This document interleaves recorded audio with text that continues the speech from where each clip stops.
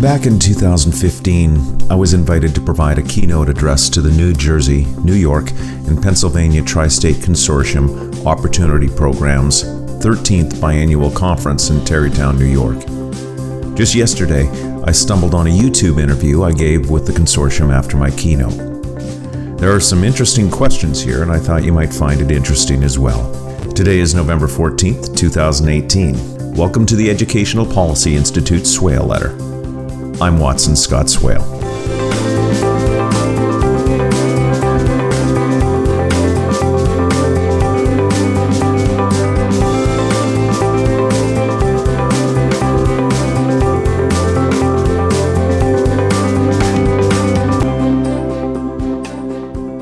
There's a lot of research coming out, and when it comes to counselors who are really in the front lines of student impact, they might not have the ability to tap into that data, or at least use that for implementation's sake.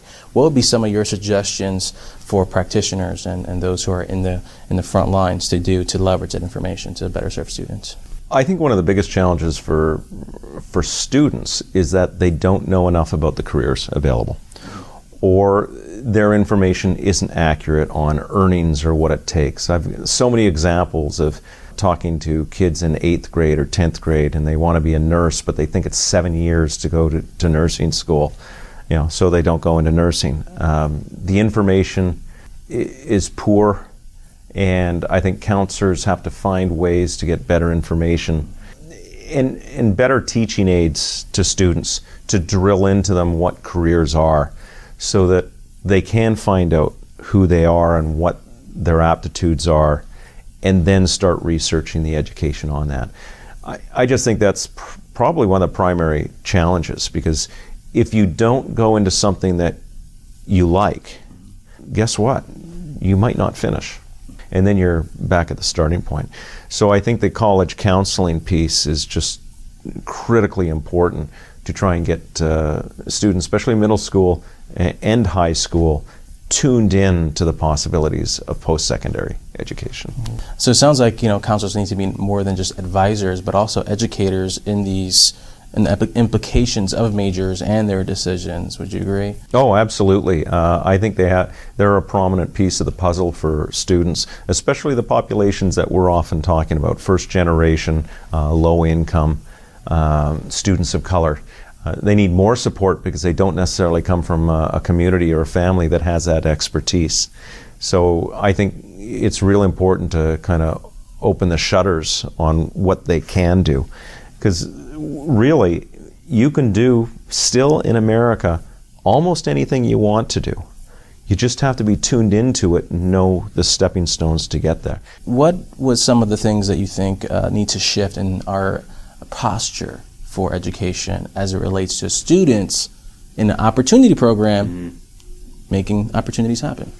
Well, the challenge, and there was a question in the Q&A, and it was a really valid question about educational opportunity. I do make the statement saying not everyone should go to college.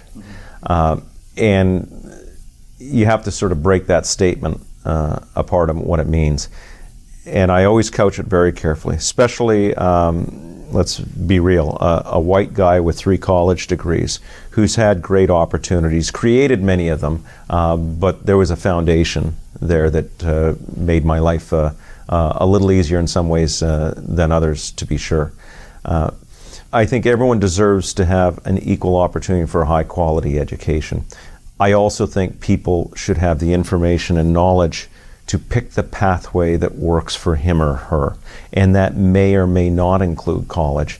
I think we've gotten too much on the bandwagon that, and I show the income to higher degrees, and it's all there, but it's skewed data to a certain point.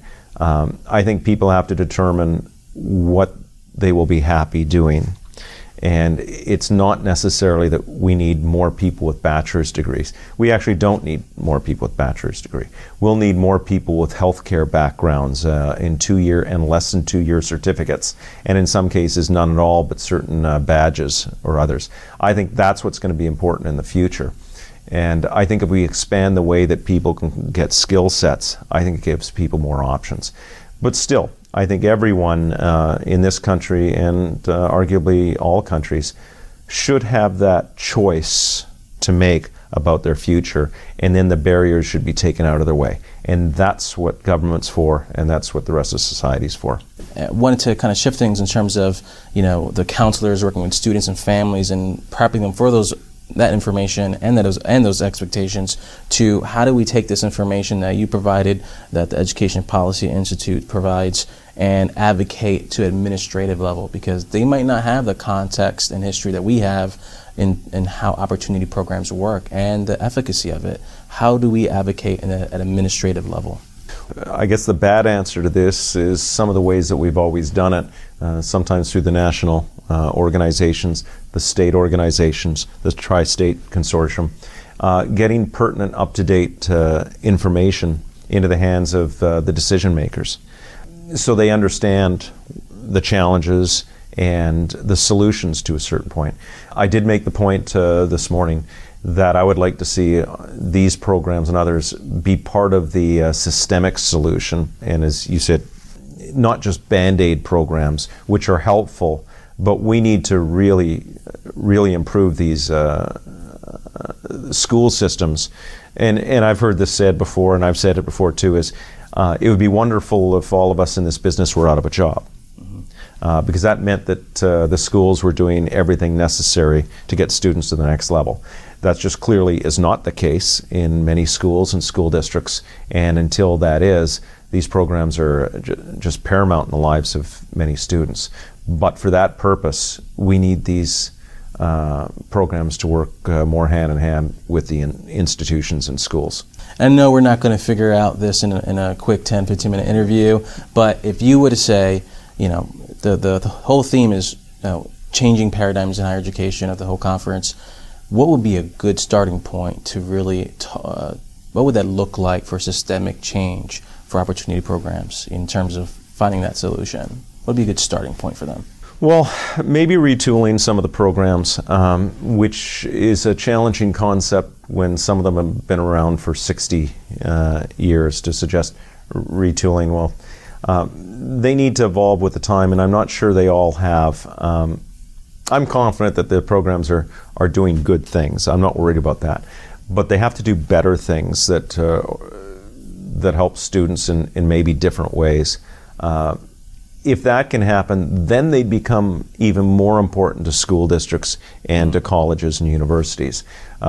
So they have to evolve and perhaps push the system in some ways. We talk about the counseling a lot. It's mind-boggling to me that counseling isn't one of the number one things that high schools, if not middle schools, do. But in many areas we rely on these programs to provide what the school doesn't. That doesn't compute with me why the schools aren't taking that over, other than funding issues, beyond that. But it's so important. So maybe over time that we can push at least the conversation of the importance of it. And you know what? If schools would take over that and these programs didn't have to do that anymore, that would be a good thing, because then the programs could focus on the other gaps. So it's not a negative thing if that disappeared from opportunity programs. It would be a positive because it meant it's being fulfilled somewhere else, and it can use our minute resources in more appropriate ways. So let me know I'm hearing you correctly. Get closer relationships with high schools to start the expectation, the options, and information gathering earlier, so that the time when it comes time for college, those resources as that time could be shifted towards maybe the career aspects and educational goals. I think that's part of it. And I imagine a lot of the directors out there will say, well, we can't get closer than we are, and that may be true. But I think that's part of the job is just trying to ensure that those relationships are as strong as possible, and not just with principals and assistant principals and superintendents, but others in the community as well, and the policy makers and decision makers. I think it's just all critical to get everything moving forward. That's our Swale letter for November 14th, 2018. We welcome your thoughts and questions, so please visit www.theswaleletter.com and post your viewpoint.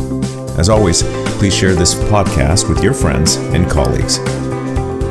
For the Educational Policy Institute, I'm Watson Scott Swale.